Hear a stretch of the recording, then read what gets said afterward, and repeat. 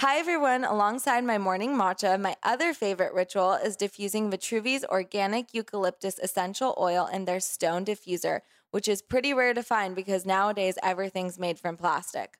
I'm also obsessed with their amazing branding. It looks super cute along my bedside, and I love that their premium quality oils are sourced from over 30 countries and are certified organic when possible.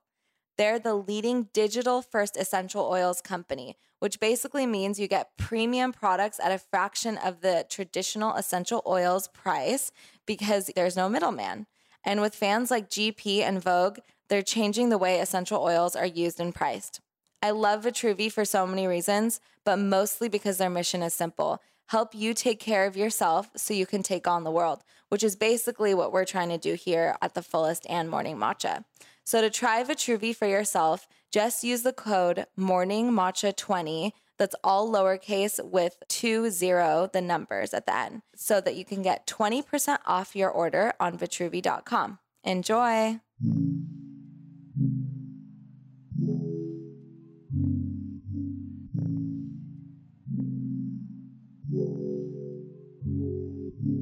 Hi, everyone. Welcome to Morning Matcha. Today's guest is Josephine Goube, who's the CEO of Tech Fugees, a company catalyzing the tech industry to find solutions for the refugee situation. Hi. Hi. Thanks for joining us. Thank you for welcoming me here. So nice to meet you and be here with you. I love your energy already. You're so laid back, and I just can't wait to dive in and get to know you a little better. Cool. Me too. So you started Migrate before becoming the CEO of Tech Fugees, but I want to get into what inspired you to dive into this subject in the beginning. There are different moments in my life that have built up to me getting into that topic. I know are there people specific times that you remember? Yeah. Or okay, that's amazing. I'd love to hear about first that. Is where I'm from. I'm from a town in the north of France, near Normandy, but especially a few kilometers away from Calais. And it's a city that is 33 kilometers away from the UK. So when you're in Calais, basically, you can see the shores of the UK. And it's an important thing because a lot of people come through that port to get to the UK, and a lot of undocumented migrants is the closest point of access. So I've always seen undocumented migrants around the city trying to illegally go to the UK, and they're pushed to be illegals. And we'll get into that.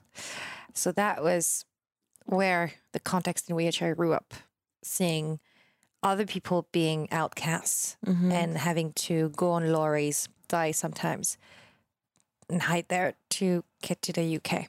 What about your family's views on that? Just as a kid? I can tell you about the views of my parents today. I mean, parents are super atypical, open-minded people. We're from a super small town. It's 1,000 people, but they're super open-minded. 1,000 people, wow.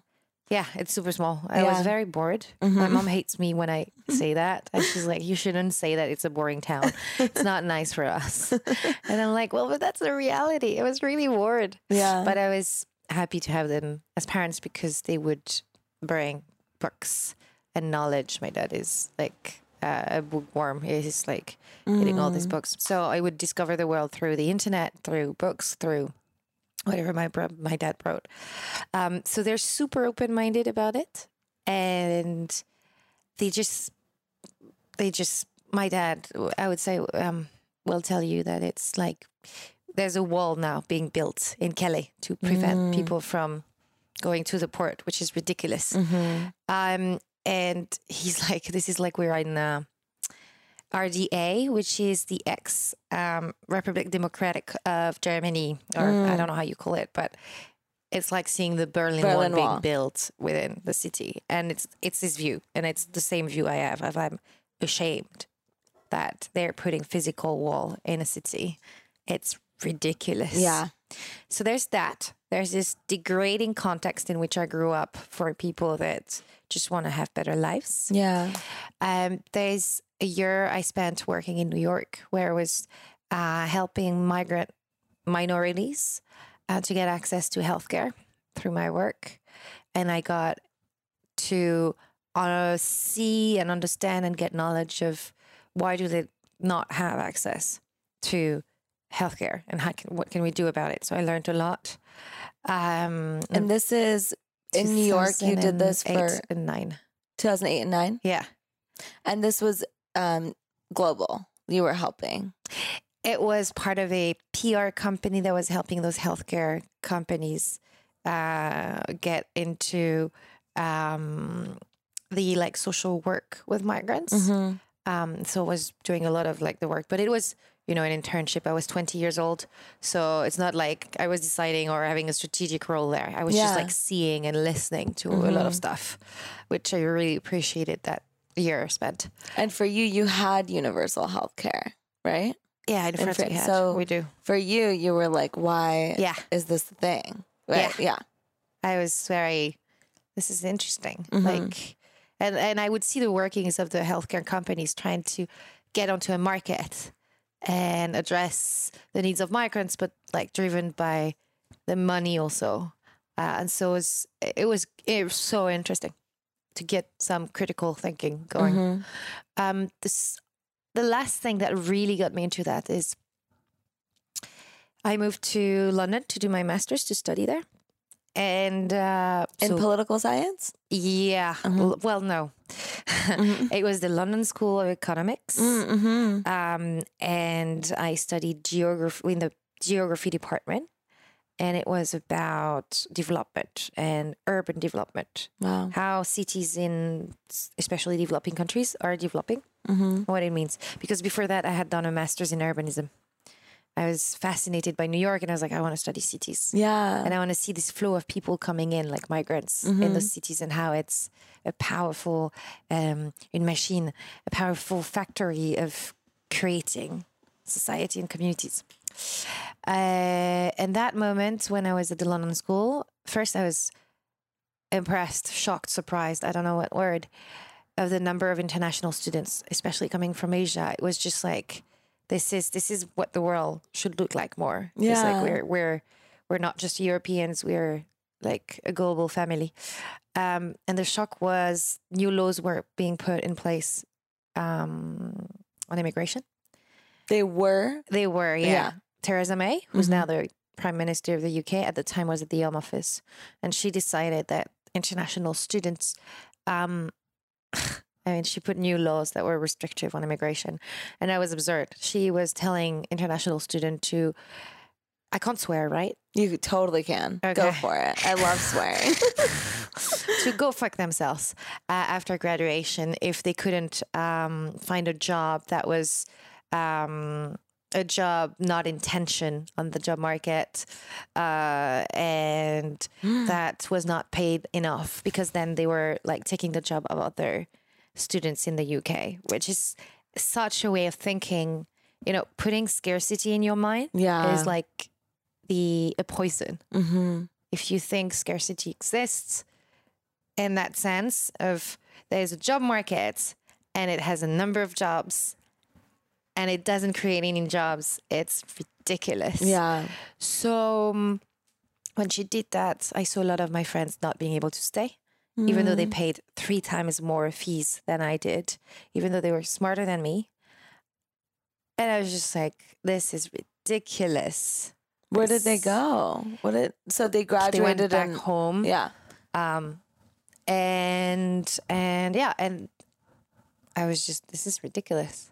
And then I fell in love with someone who was also not getting a visa. And I was like, shit, if he goes back, that's going to be shit. Yeah.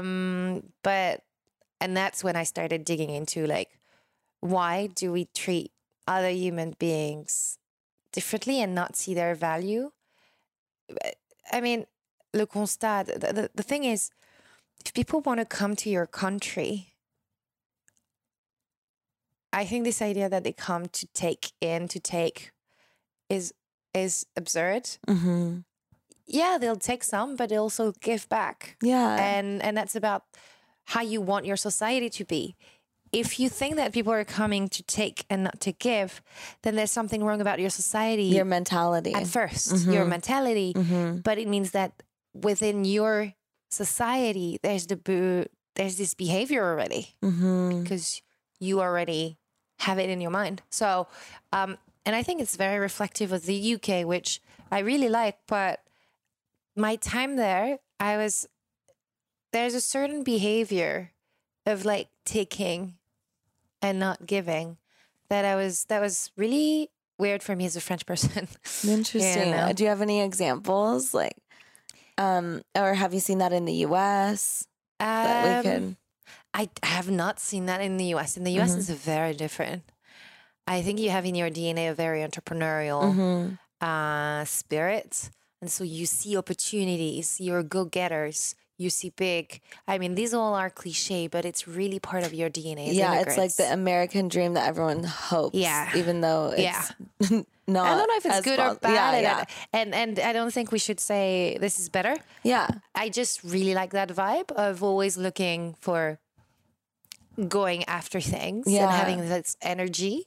And it complements and it's great. Yeah, like you were saying, if the students, or if they didn't make them feel that way and they were empowered to create something of their own and to, that's giving. Yeah. That's giving to a country, right? Yeah. And you're giving them a position in society and you tell them the rules. It's just you say, well, you're going to be able to contribute to that country and it's great. Like immigrants move to places where there are opportunities. They don't come if your country is not interesting. They don't go to. So it's flattering. So it's flattering. It's always to welcome refugees is an honor. It's almost a principle because these people have been forced to migrate. It's very different from migration that is chosen. But it's an honor because they're human beings that need to be sheltered from death. Right? Migration on the other side is people want to have their dreams in your country, and it's flattering. But not everyone sees it this way, and it's fine. But it's just how you want your society to be. So that to finish on the UK, when the Brexit happened, because this conversation about immigration started in 2011, 2012 with Theresa May, and it got worse and worse every year. And as I was working for Migrate, I was more and more pushing this idea like, God, we're going to push this company really far because we need to fight what's happening on the political level. And I don't want to be a politician. I'm not here to do that. I'm going to do it with tech because that's the disruptor. That's where we can do politics, but by acting. But when the Brexit happened, I was just like, you know what? Like, fuck you. That was 2 years ago. I'm moving out.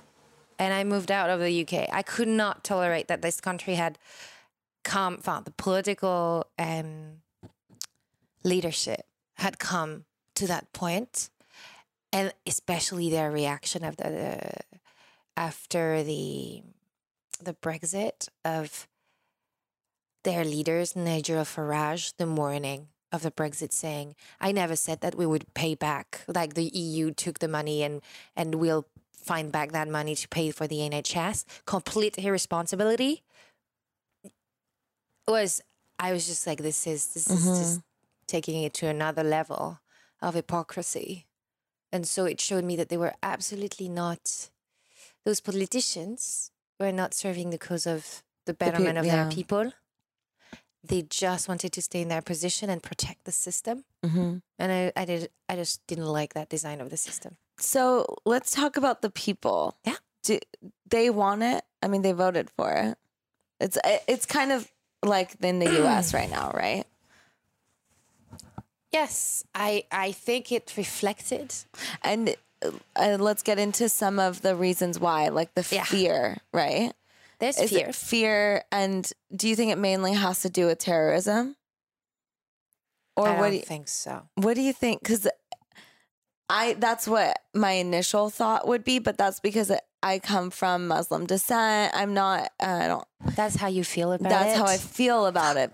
They really, But I think that everyone brings, again, it's all subjective. Everyone brings their own You're bringing your own, but yeah. that you feel this way, that you feel as a Muslim, that and that's you're how I feel being even in seen his as own country too.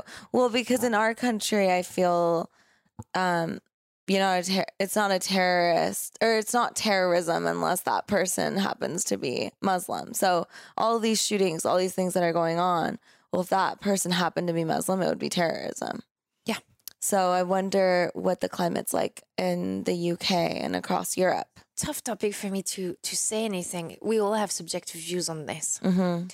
And but maybe yours Let's isn't be as clear. tainted as mine, you know? What do you mean by tainted? Like not tainted, but like, I don't know. I feel like you probably see it a little more clearly just being in the industry and I'm having going to been try so. to be clear. I just find the whole terrorism threat a complete, what's the exact word I want to express? Absurd. Of course, we don't know what's happening. Like all the surveillance that is made by the state and to protect us is really important. And I'm sure we don't hear of all the stories of threats that were happening and That all they this. And I'm really prevented. grateful for them not to talk about it, for those every layer of people and society that is working towards fighting terrorism. And fighting terrorism is what? Is fighting that the hole in the void, the emptiness of some people that have like been lost by their communities and then turned into radicalism, right? So it is from the social worker that will just work really well with someone to have them back into the community, to the policeman, to everyone. So, but statistically, the number of people that died of terrorism is super small. I am not saying that it doesn't matter because it's a small number of people. And I am not saying that it doesn't have an effect on the mind because fear then spread because it can happen anywhere and it's because it's quite surprising as an event. But your chances of ending up in a terrorist attack statistically is super low compared to falling into your own shower. So we need to put things in perspective. And I hate how instrumentalized, how manipulative some people have been with terrorism to make it something that should be on the mind of people. Because you're insulating darkness and the fear of other and the fear of what could happen. Like that's not a way to help people grow. So I'll tell you, there's two things that I hated about this. I came back to Paris after the attacks. That was terrible. Like the way my friends were affected. I really insist that what it does and provoke in the mind is far bigger than the death it provokes almost. So it's really dangerous, the trauma from it. The trauma, yeah. But there were everywhere then in train stations and airports what to do in case of an attack on billboards. So get it. You go to the airport and you read what to do in terms of like, it's almost like putting every day on your door, you need to think of an attack. Yeah. And that's a very dangerous power of manipulating public's opinion that a threat is imminently coming. And it's not empowering people. It's making them powerless and paralyzed. I hate that. Yeah. That was the thing that shocked me after. It's like, this is totally not a way. And I probably the intention was like today, what to do. And so inform people. But, you know, going about it in a different way. And then there was TV spots and stuff. There's a way to do it. There's a way to have another conversation about it. That makes people resilient. Do you suggest? Do you have any ideas? Let's brainstorm. I think having this conversation about what is the effect of this is really important. Then I don't know. I don't have this. I should never try to like thoughts like this and not have a solution. But I think first is the realization, is the consciousness awareness of what's happening when you do that. I think it's really important. So first thing. The second thing I wanted to say, and I forgot. I don't remember. Well, anyway. I'll ask you something. Maybe it'll come to you. The way that you're speaking and the specific words that you're choosing make me realize you definitely like do a lot of work on yourself, right? I do. No one would speak this way unless they have done a lot of internal work. Yeah. And do you have a spiritual practice? Do you like, are you, what do you? My spiritual practice is reading Chomsky, really.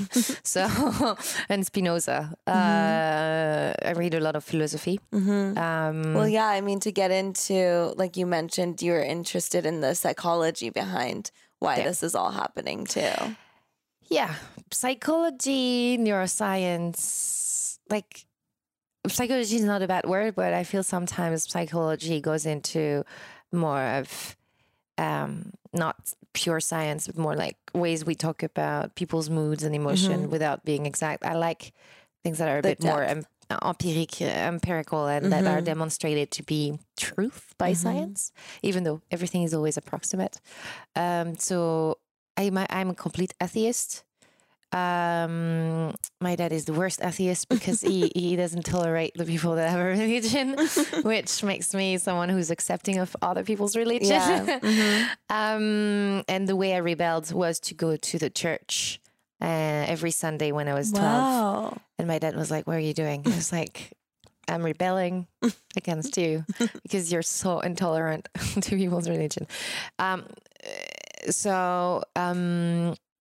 I do not have a religion, and I use more spirituality as a way to grow, and I'm interested in science, and I read a lot of philosophy. Yeah, to answer your question. That's incredible. Well, to have someone like you in the role that you're in, and I just feel like it gives you such a deeper understanding of life and the way going about policy in general as well, and. I think I created my role, so it's a nice. It's not that I'm. It's funny what you say is. It makes me think of. I created the role that I was good at. That's why. That's why I'm in a good position, and I could never. In all my life, I almost created all my situations. I could never get into the box of fitting into something that people would want me to be. I would never fit into this. And it comes with growing up in a small town where you don't have the whole comparison thing of comparing yourself to others because there's no others. There were 3 other kids and that's it. Which is interesting because, again, it's like the fear of other, right? Is part of the problem. Yeah. And you come from such a small town. I know. It doesn't make sense. Yeah. I come from a small town. That's actually what I realized traveling the world was, I say, I was bored and stuff, but it's actually super sheltered compared to what I've seen around. And when I say it's poor, it's pockets of unemployment in France. But where I'm from, it's like pretty, I would say, rich because it's not so poor. And it's so rich compared to the whole world and what I've seen. So sometimes I reflect back and back. When I say I was in a poor part of France, I need to really think of the context in which I talk. So I was a privileged kid. And in privilege, my parents are middle class. So it's not like privileged rich, but privileged to compare to the whole world. And so I was not supposed to, I think, end up in caring about minorities. I never saw minorities where I'm from, and I would not hang out with people. There was not many. So I could have had the fear of others. I could have had. And so I think my experience shows that it's not about the context in which you grew up, but it's also about your mind and how it's working. So you can revert that. So I don't like the excuse of like, I grew up in that place and that's why I think this way. Yeah. I mean, there's a reason why you're hardwired this way, but neuroscience shows that you can change those things. And that's, as a human being, your responsibility. The only thing you can really do, I think, as a human being is to choose your thoughts, to your intentions. The whole decision thing is like neuroscience proves it more and more decisions are made 300 milliseconds before you become conscious of them. Wow. So you're not making those decisions. You're hardwired to accept and surrender to what your body and neurons have decided. And your whole thing is about being conscious of the decision you make. And then think of your consciousness as a control panel or observer, and say, okay, I made that decision. It was wrong. Assume the responsibility that I made a mistake, feel it, and then try to hardwire the change in your intentions. I think the power intention is where you can rewire your brain. But that's the whole conversation about free will and is really important, especially in the age of social media, and how it manipulates the mind of people, putting words and images in their mind. And so many people need to be educating more people, and we need to all work on this. On how to use it or what it's doing? What it's doing to your brain first, and then how to use it for good.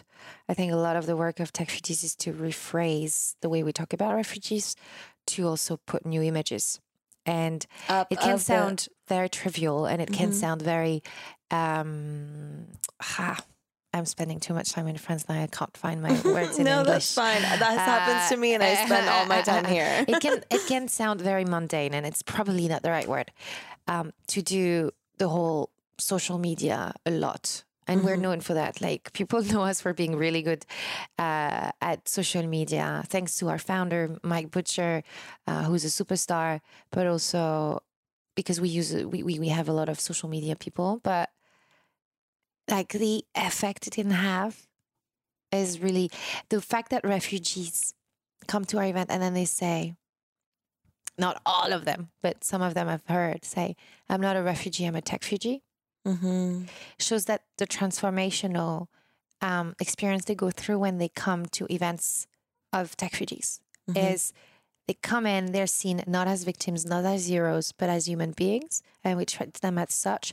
They don't have like a tag, oh, I'm a refugee, talk to me, and they're seen as doers and empowered. So, and then we take photos, we put it on social media, and we say, here were the engineers this weekend creating apps with the refugees. So amazing. We never say who's a refugee on the picture. But it's hard because you need to compromise also to your audience. So what we will write will always be in a context. For example, I made the opening keynote speech yesterday at South by, and I had to say, sometimes I said undocumented migrants, sometimes I said refugees. And when I was rehearsing the speech with my team, they were just like, make it just refugee because the Americans won't understand it. Yeah. And I was just like, wait, that's not a way to treat people. Don't like don't say Americans won't get it. I think you're putting a lot of people in that box. Too many. And also it's a chance to educate people to the term. Yet I felt a bit in the speech sometimes, I was just like, I'll make it just refugee just because it's easier to... Because I just have 30 minutes and we're not here in a classroom and I'm not teaching. Let's try to get a good compromise. Yeah. But, well, again, going to the verbiage around it, we were just talking about displaced... forced displacement? Forced displacement, yeah. And what is your, what term do you like to use? I keep on more of the legal definitions as a way to keep it real, because this is what affects most the lives of refugees. So I use refugee for someone who's got the refugee status.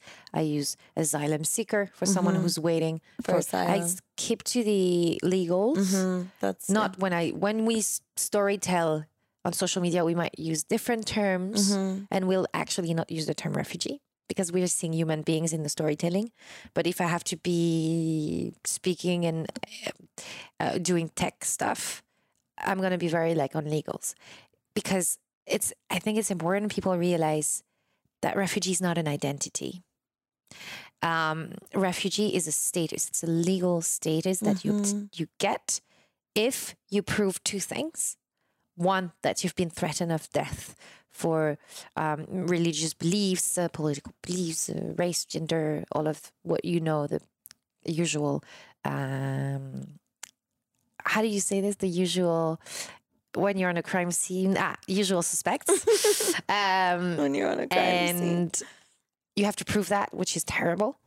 And then, because when you have to prove that you've been raped and people are like, but really? Like, you're like, Yeah. So you have to do that as a refugee, show that you've been threatened of death. And then second, you have to prove that your country couldn't or didn't want To protect you from that. So sometimes you have list of countries that are just like obvious. Syria will be one, for example, but some that are less obvious. And so going through that process can take a long time. And I know that a few years ago in France, it was like more 2 years to wait for your status. Now it's getting better. I think it was 14 months recently, and they're trying to get it less. But what does that mean is unless they've studied your case and granted you the status and legal status, you have no rights. You're an asylum seeker and you're not allowed to work. Yeah. But you have no rights. It's a bit of an exaggeration, but you're not a citizen of France, even though you're protected. So you're not allowed to work. And how are you going to go about your life if you don't have income? So yes, the state pays 10 euros per day for you to live, but how is it? How do you get dignity? Yeah. So you're completely in limbo. And I think that experience of limbo in the administration is felt by a lot of the asylum seekers, displaced people. It's a part of your life that's taken away from you. And Kafka was the best at describing this sort of emotion moment, things that happen within you when that happens. And when you know that you can spend 17 years in a camp, you can be born there, you can die there. Yeah. It's to give you the size of the emotional trauma and the size of the emotional roller coaster. The whole experience of a refugee is not what you think. It's not like the boat and all this. It creates trauma, but that's 1 minute, an hour, 3 hours. Then There's it's also the like experience, the 14 months. It's the lifetime. I mean, Palestine. Yeah, their generations. The whole lifetime. Yeah, that's like what it has done to the soul of so many, and I think it affects generation and generation because it's passed on. So, and we need to face them. I think we've come to a time where we can have those discussions and face those, but I'm very hopeful all the time. That's good. Well, okay, let's go backwards for a second. So you started Migrate. And how long are you still working with Migrate? No. I left. Okay. I had trouble with the investors and their way of seeing the vision for the company. And so when they came in and just like rechanging the sort of mission statement for which I was working and the direction of the company and the way they did it, I just didn't feel that it was I was going to work for it anymore. Yeah. It wasn't for you anymore. It was not for me. And then the founder of Tech Fugees had been wanting you to come on board for a little while. So finally you made that leap. Finally I made that leap. I came on the first day of the Tech Fugees event that was created by Mike in London. He brought 300 people in 10 days that wanted to speak about how to create tech for refugees. And with my experience of Migrate, I was listening to a lot of stuff and being a bit like angry because I was just like, I hear a lot of stupid idiots, like this is not the way you should think. Because sometimes I'm very moved.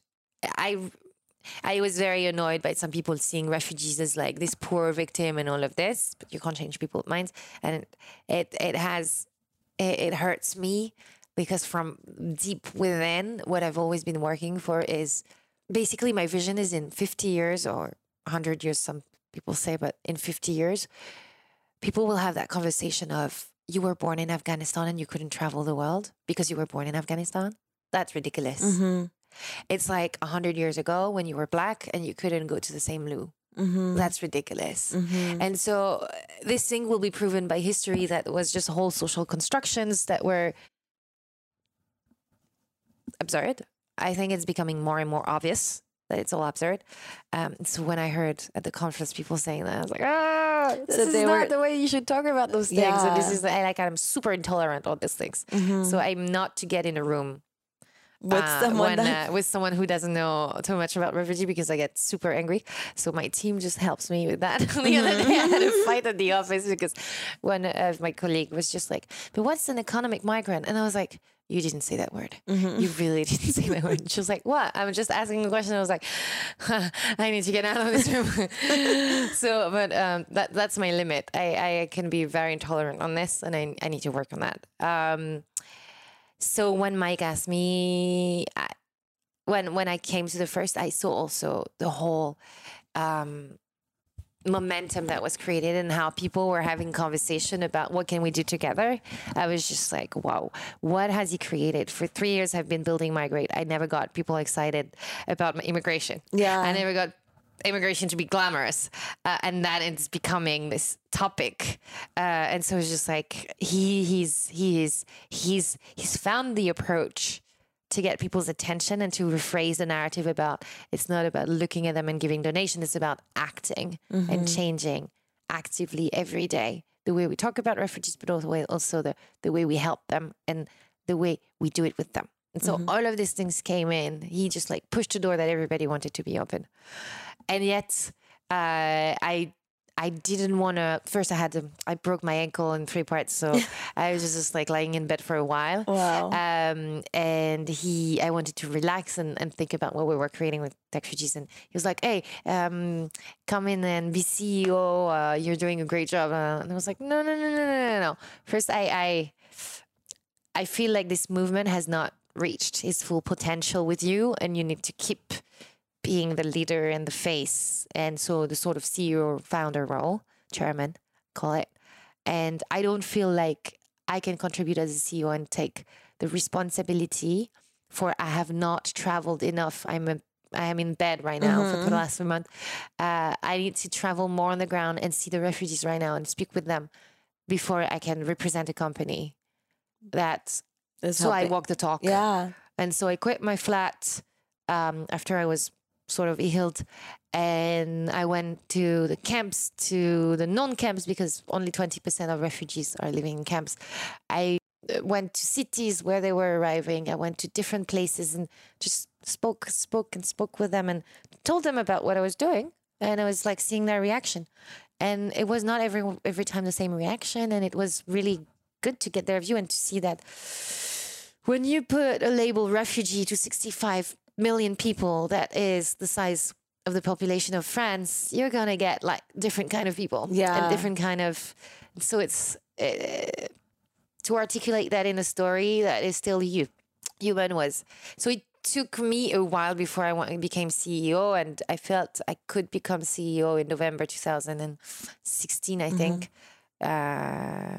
It took me time to get on that role.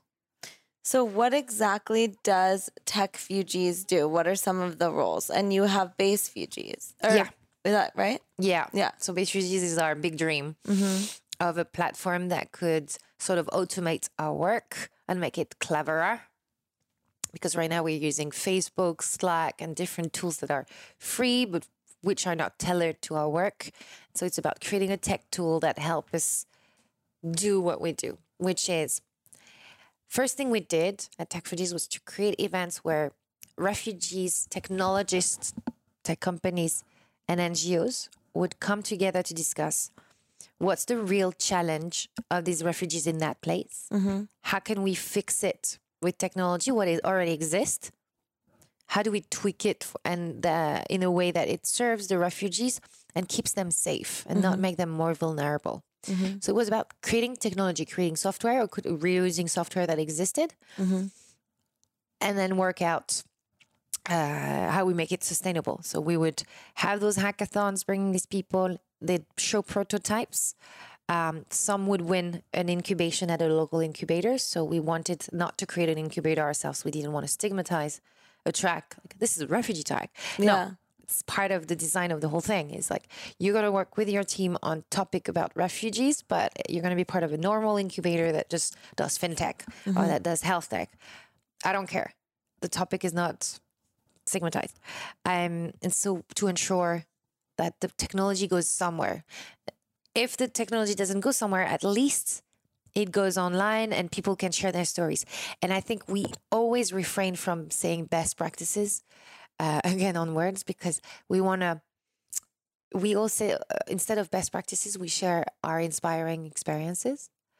Because when you share an inspiring experience, first, you're trying to inspire. So you're trying to give someone a gift. You're not trying to normalize and say this is the norm and they should fit into that. And the second thing is you can talk about the failures. And when you say best practices, you don't much talk about the failures. And the failures are the most important part of the learning process.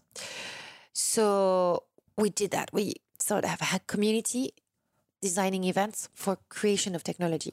And were you teaching these people like how to use the technology? We never, there was a confusion in the beginning is Tech4Gs is to teach code to refugees. And we're like, no. We're empowering citizens to take the topic of displacement and create technology for that topic to no longer be a problem, to no longer be something they fear, to no longer something that it will put a burden on their community, and empower them to actually create more inclusive societies. Yeah. What are some things that have come out of it? The sort of technology. So you had, there's so many. I mean, so many people have created awesome stuff. Wow. We had Aline. She's from New York, in between New York and Paris, went to Lebanon in camps and just put a Skype connection to the refugees that could teach Arabic.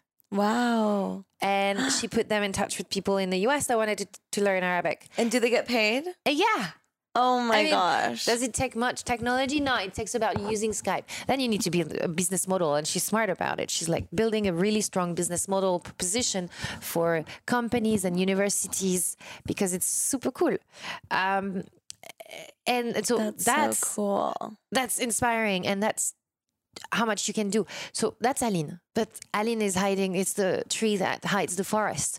You have Anne, Ali, Hugh. I mean, I'm not going to say all their names that have creating coding schools in different parts of the world, in Jordan, in Iraq, in Turkey, in Berlin. Yeah, and they welcome and give them the tools to be software developers and welcome them in the tech community so that people know that, yeah, there's some people working in your very innovative sector, making money, making disruptive technologies, and they happen to have a background that is a refugee farm situation, a refugee experience. So that's another thing, but that's a bit different from a project for me as like Aline.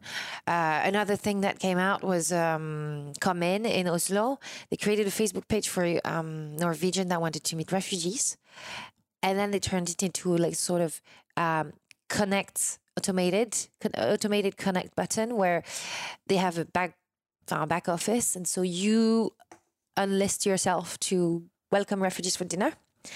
And you get an automatic text when a refugee lives in your area, match on your preferences, maybe the language you speak, maybe you like yoga, maybe, and so the information is not shared with anyone else, but then they yeah, and then they match automatically, but you can accept, you can, and cool. To all of this, there are limitations as everything. And we need to tell the stories of failures. We need to tell the stories of don't ask data of refugees that is sensitive. Yeah. Sensitive or sensible? Sensitive. Some will flee away because they have religious scared. beliefs. Oh, yeah. Don't ask them their religion and then it's hacked by someone. So it's another topic I'm opening. But so you got all these people that created technology and we're like, we need to find them investors. We need to find them incubators so that they can grow.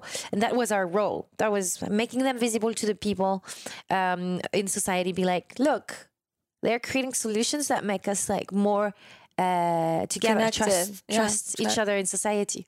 So that was the big part. The second part we moved in was like the whole storytelling around this community that was just starting to create a story that people would understand that there's a generation that wants to just go on with this and not be stuck forever with people that are not integrated in society and so become terrorists, actually. Yeah, and then we would take the fear and we would use that fear people have, being like, if you don't help the refugees, they'll become terrorists. Yeah. So I'm going to trap you in your own game of being afraid of terrorism.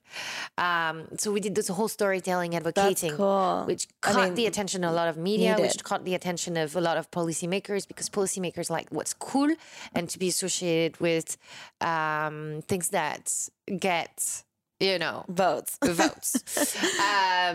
Well, not everyone was happy about what we done, but the tech was sexy enough and not political enough, because when you say, we're going to use new tech to integrate the refugees, it's easier than, so we're going to put more budget into health for the refugees. Then like people have a different conversation. And we moved into the third phase, was animating that community. So how do we create collaboration? Because there's a fragmentation of people doing the same thing. How do we make sure they partner? There's a competition, not really. Like, can we talk about a healthy competition? I don't know. I think the word would be, I don't have it in English. Emulation? No, you don't say that. Emulating. So how do we emulate people's and inspire them to also join this? Because the thing is, on this topic of displacement, it's always been like, to say it differently, the human species is a migrant, right? So we've always moved where life would be better for ourselves and to thrive as a civilization as a whole. Displacement has been more provoked by environment than wars. Fact, 3 times more in the last 6 years. We have less people moving, actually. Before the Second World War, you had 10% of the population that was moving. Now we have only 3%. Obviously, it's more people because we were not 7 billion then. Yeah. But it's still less in proportion. So what we need to think is, what is the state of the planet Earth and us right now? And it's climate change. So and flooding. How that's displacing people. And so how this is going to displace big time. And we know it. It's fact. It's like, again, I love science and stuff. I look at the facts. That was the whole point of the talk yesterday also. I was like, I'm not here to advocate for freedom of movement and open borders. Like, I'm not that kind of activist who's trying to... Of course, I would love, ideally, but I really try to root myself in reality. Is people are not ready for that. The system can't cope with that for now because we haven't designed and don't have the people in power to design that system. Yeah. And I'm not saying that there are good refugees and there are bad refugees, the economic migrant, as you say, because first I need to stop on this. There's no economic migrant. That's bullshit. An economic migrant is a super racist term, and here is the intolerant me. And what I'm saying, you need to cut because no, I love it. I think people need to know. I mean, I don't even know the term. But economic migrant, they're like, there are refugees and economic migrant. Nonsense. Absurd. I know what people mean by this. They mean there are good people and there are bad people. Come on. This sort of way of polarizing the debate has been used and used over again to create an enemy that doesn't get us anywhere, but to exclude some and to include us. And so to sort of identify to the good cause and say the others are not doing. Like, come on, just grow up. Don't say that you're better than others. So economic migrant is becoming this term where you put on people's the idea that they have the intention to benefit from you. And it's like, guys, like, first, the refugees are bringing stuff with them. And it's, anyway, we're sharing things. That's, again, it's a lot of this idea of scarcity and fear. And so they're saying economic migrant is taking. It's taking. It's those people who are poor and so they come to take. And that's what this term means. And it's super racist because someone from Paris that goes to New York, what do you think they do? They're economic migrants. They're like trying to take and have a better role and foster their lives, right? Why don't you see them as economic migrant? Well, they're not black or they're not poor, right? Exactly. It's the same thing. Is we say expat, we say migrant for others. We say like this divisive is just complete nonsense. Let's go back to the root. A migrant is someone who moves from a point A to a point B. That's 250 million people on this planet. Part of them 65 million are refugees and displaced people. And I say refugees and displaced people because some have been recognized at refugee status. Some of them have not yet, and they've been displaced, but are waiting for a status, right? And then you have, I won't go to the complexity, but refugees are part of the migration path. The only difference with them is they're forced to move for the reasons we know. We tend to try to say that other migrants choose because they had the opportunity for family, study, or work reasons. But all of them saying is, I'm trying to be clear for everyone and educate and think differently. So that message is difficult to simplify because reality is complex, and it's easier to polarize the debate a lot. I mean, in 50 years, I hope that the migration will never come back as a topic of being instrumentalized. But it's always been in human history, and we see it. And maybe it was for the better that we always had to have a conversation about migration, and each time someone was displaced to sort of address the problem. Maybe that's the way progress works. I want to talk about participant media in Ai Weiwei's movie, Human Flow, and how powerful it was and your thoughts on it. And I want to tell you a little bit about my perception of it, seeing it as someone who's not in this work, right? Yeah. I mean, I was crying like the entire time. Obviously, it was so much. And I speak Farsi, so I could understand some of it. Oh my gosh, you speak it?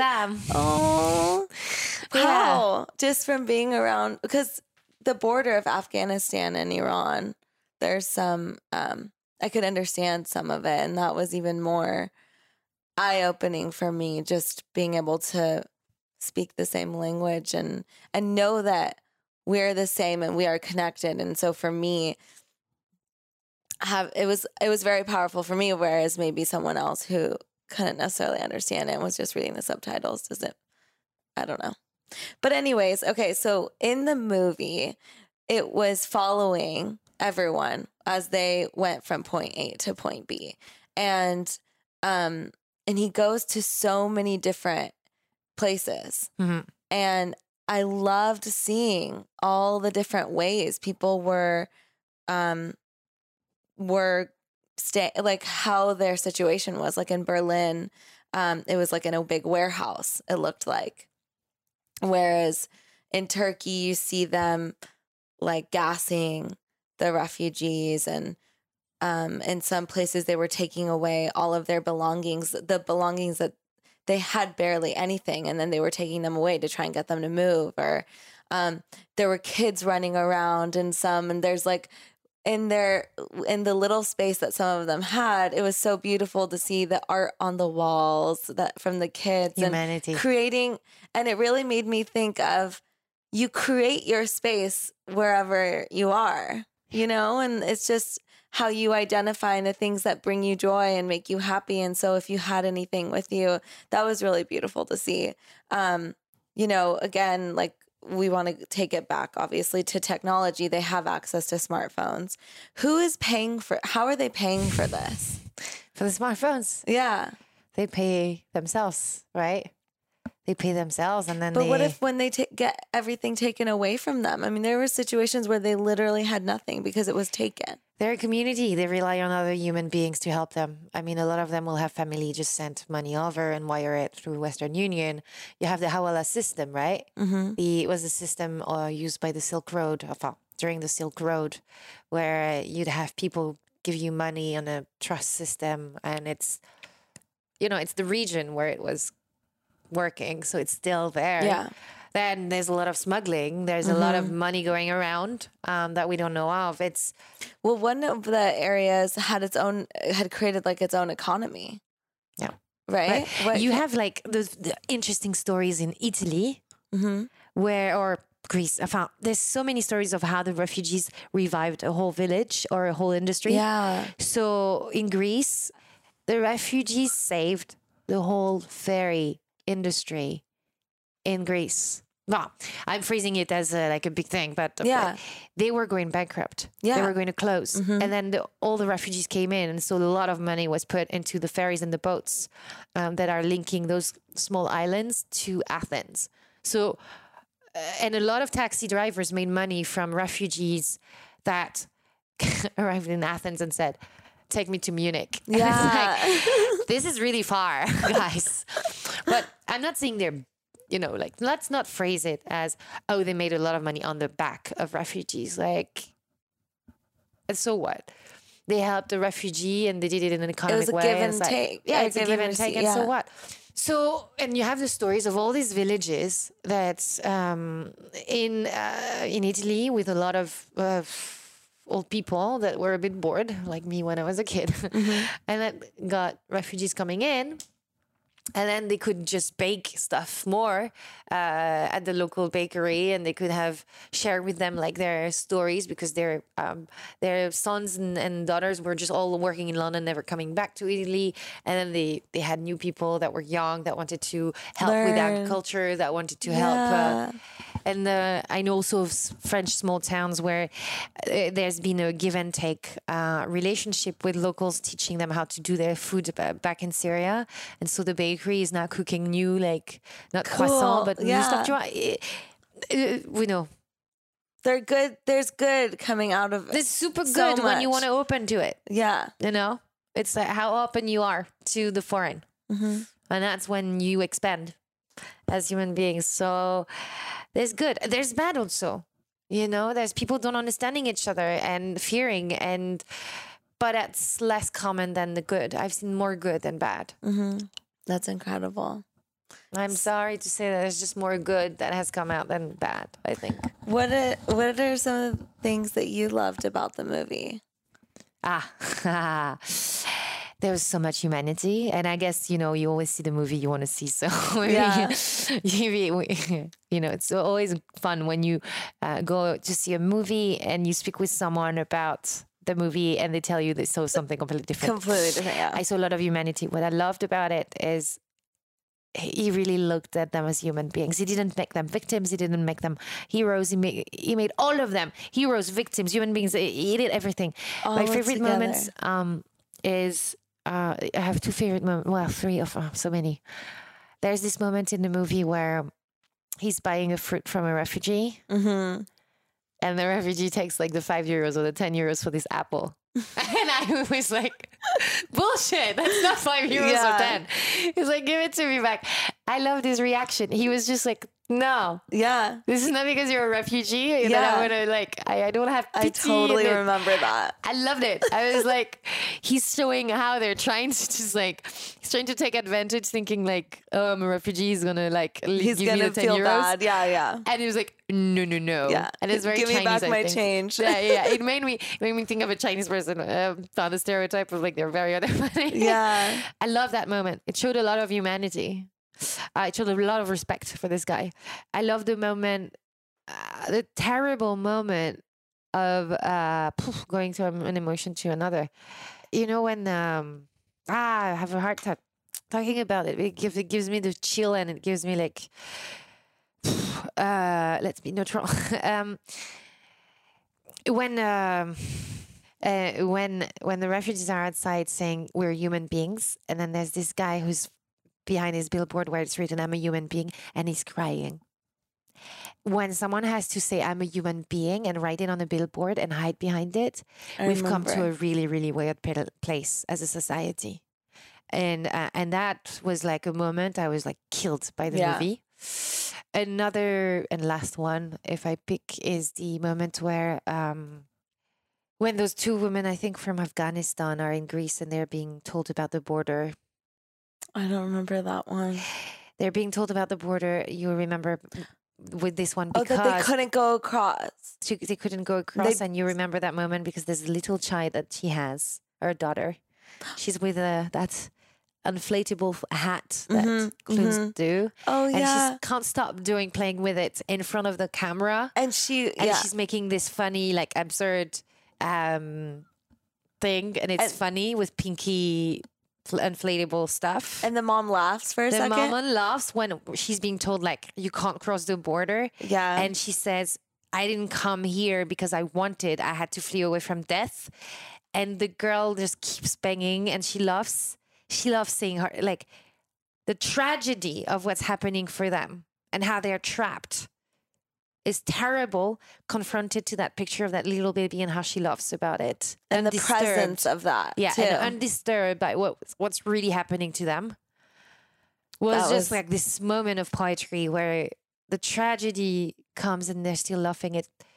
So many movies have captured that, like La Vie est Belle, the Life is Beautiful, you know, about the oh my gosh, the tragedy and how he's trying to make enfin bref, let's not go into that and yeah.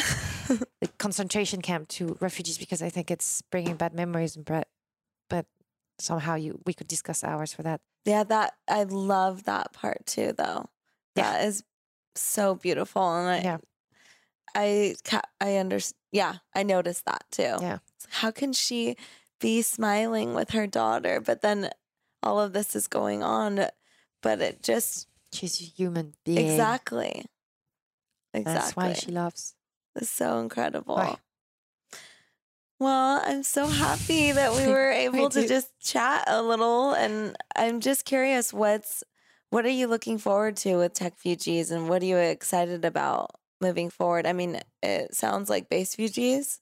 Basefugees. So I'm looking for money for Basefugees. I'm looking for money for growing the organization. Mm-hmm. It's really tough to get the money because people want to fit you in boxes, and we really don't want to fit the boxes. Like mm-hmm. At the moment, the people financing the innovative stuff are a bit not educated so much. So we are trying as a team to take them by the hands onto our world of why we're doing what we're doing and the way we speak about it and what the vision is, because everyone wants to fit the box of what the whole narrative is. Let me take you an example. There is money for refugee entrepreneurs. It fits the box of they're contributing to my country and they're creating jobs. Mm-hmm. That's cool. Do it. I don't do that. We don't do that at Techfugees because we have refugees that are entrepreneurs and they're part of and we put them in front. But not everyone is an entrepreneur. Yeah. And not everyone should be. Yeah, the world wouldn't function with just entrepreneurs. Yeah. You'd have so much ego. Yeah, no, but like true. Someone needs to jump on board with someone else's plan. And that's it. And so it's also, for several reasons, I don't agree that, I feel torn by asking the refugees to be entrepreneurial. I know they've lost it all and they have nothing to lose, but they've lost it all and they have traumas, and the last thing they want is risk and instability. Yeah. So can we put them in a safe environment first, where they are empowered mm-hmm. to take action and not throw them into the entrepreneurship, which gets lonely and gets scary. Lonely and stuff, and they're already lonely. So, but the people doing this are doing amazing work. That's just not our philosophy. So, because we're not ticking that box, and but that's my team. My team at the moment is trying to rephrase our corporate packages and all of this, and I'm like, but again, like the intolerance towards, I'm like, but no, you can't say refugee crisis on this deck about the. And they're like, yeah, but they understand that. And I'm like, yeah. Or people have been asking me to pitch on the fact of saying, we are responsible, we are guilty, and tap into the guiltiness of people in that region because they have a lot of money and they're guilty. And I'm like, I know it makes a good pitch, but I can't do it. I let my team do it. Yeah. Because I don't believe in it. Mm-hmm. I want to take people further. So I'm a completely idealist here. Mm-hmm. And I'm completely useless at raising money.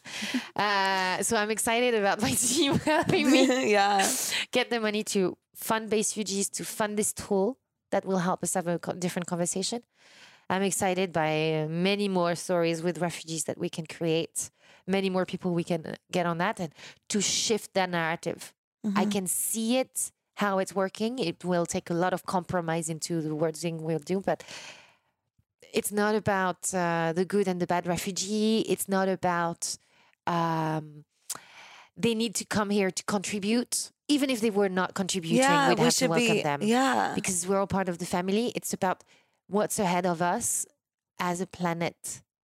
Is this speech about how do we allocate resources? Because and that's funny, me saying this as it's a paradox, scarcity of resources. And I say scarcity is here, but the reality is the inequalities are creating the scarcities, obviously, at the bottom. Things, but we still have to take care of the resources we have, and they are in limited proportions. So it's more about intention again, and making sure that everybody can share resources. So anyway, let's not go into that, but I'm excited. Wait, one more question I forgot to ask you about social media. Yeah. And how the refugees are just, right? Like we were talking about how are they on social media, or how are they using it?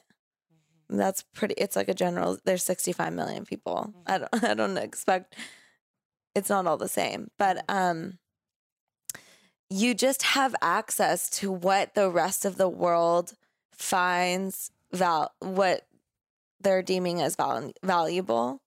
And I feel like if you're in that situation and you're looking at what everyone else is paying attention to, maybe it's like, sometimes it's like watching TV, you kind of tap out. It gives you a little bit of, it lets you let go of what situation you're in and just kind of.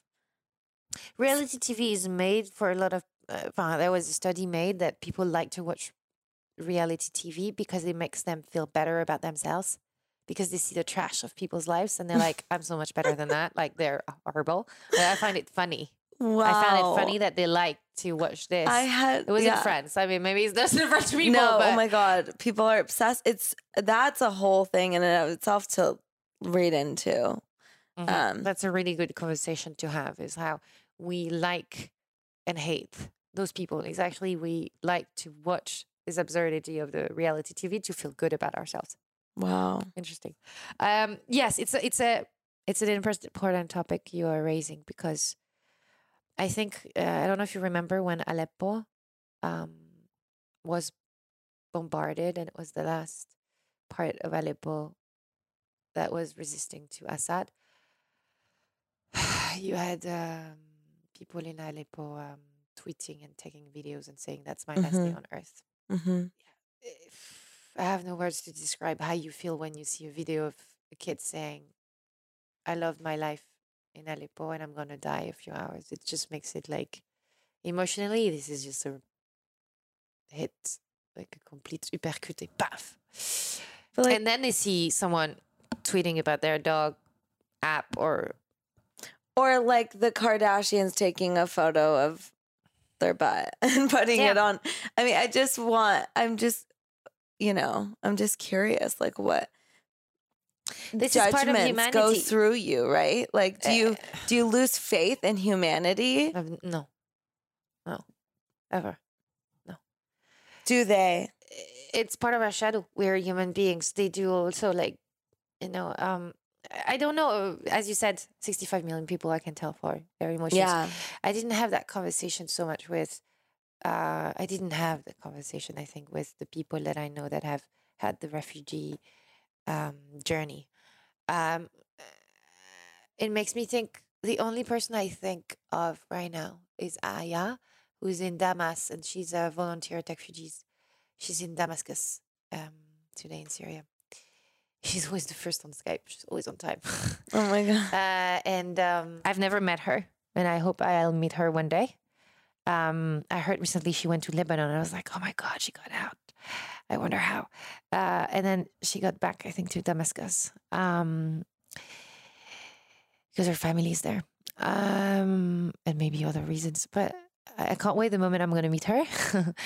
I've been like fantasizing about who she is and what her voice is, and I've seen her on video.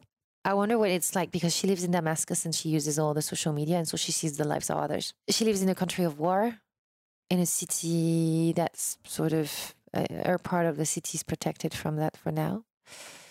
I wonder what it feels like to live there. I wonder what it feels like to see others. I don't think she has any judgment. But you touch upon, like, one very big question is, what has been the impact of all of us being connected on social media, being able to share our videos, our interests, our emotions for the first time, or for the first time at a larger scale than we did before? Mm-hmm. What is the impact on migration, and what is the impact on us as we see ourselves as a civilization? And I think if we're to read Marshall McLuhan on this, Marshall McLuhan would say the medium is the message. So when we created this anyway, it would provoke that consciousness and global village. Has it not? Well, it's probably that it has created a global village that is looking what we are and reflective of what we are as human beings, which is unequal. A big spectrum. A big spectrum. Mm-hmm.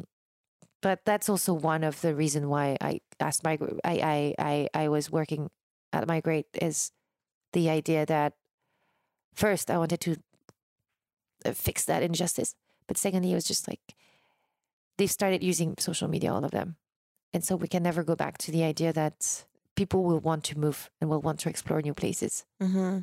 They will want to migrate more, and maybe less, because we can work from anywhere now. And you could be staying in your own country and just get all the jobs in the world. So maybe people will move less, but I don't think displacement is going to come. So it's a big topic. I have no answer. Well, I love your no answer. Thank you so much. This was so fun. Cheers. Thank you so much. Cheers. Okay. Thank you. Cheers.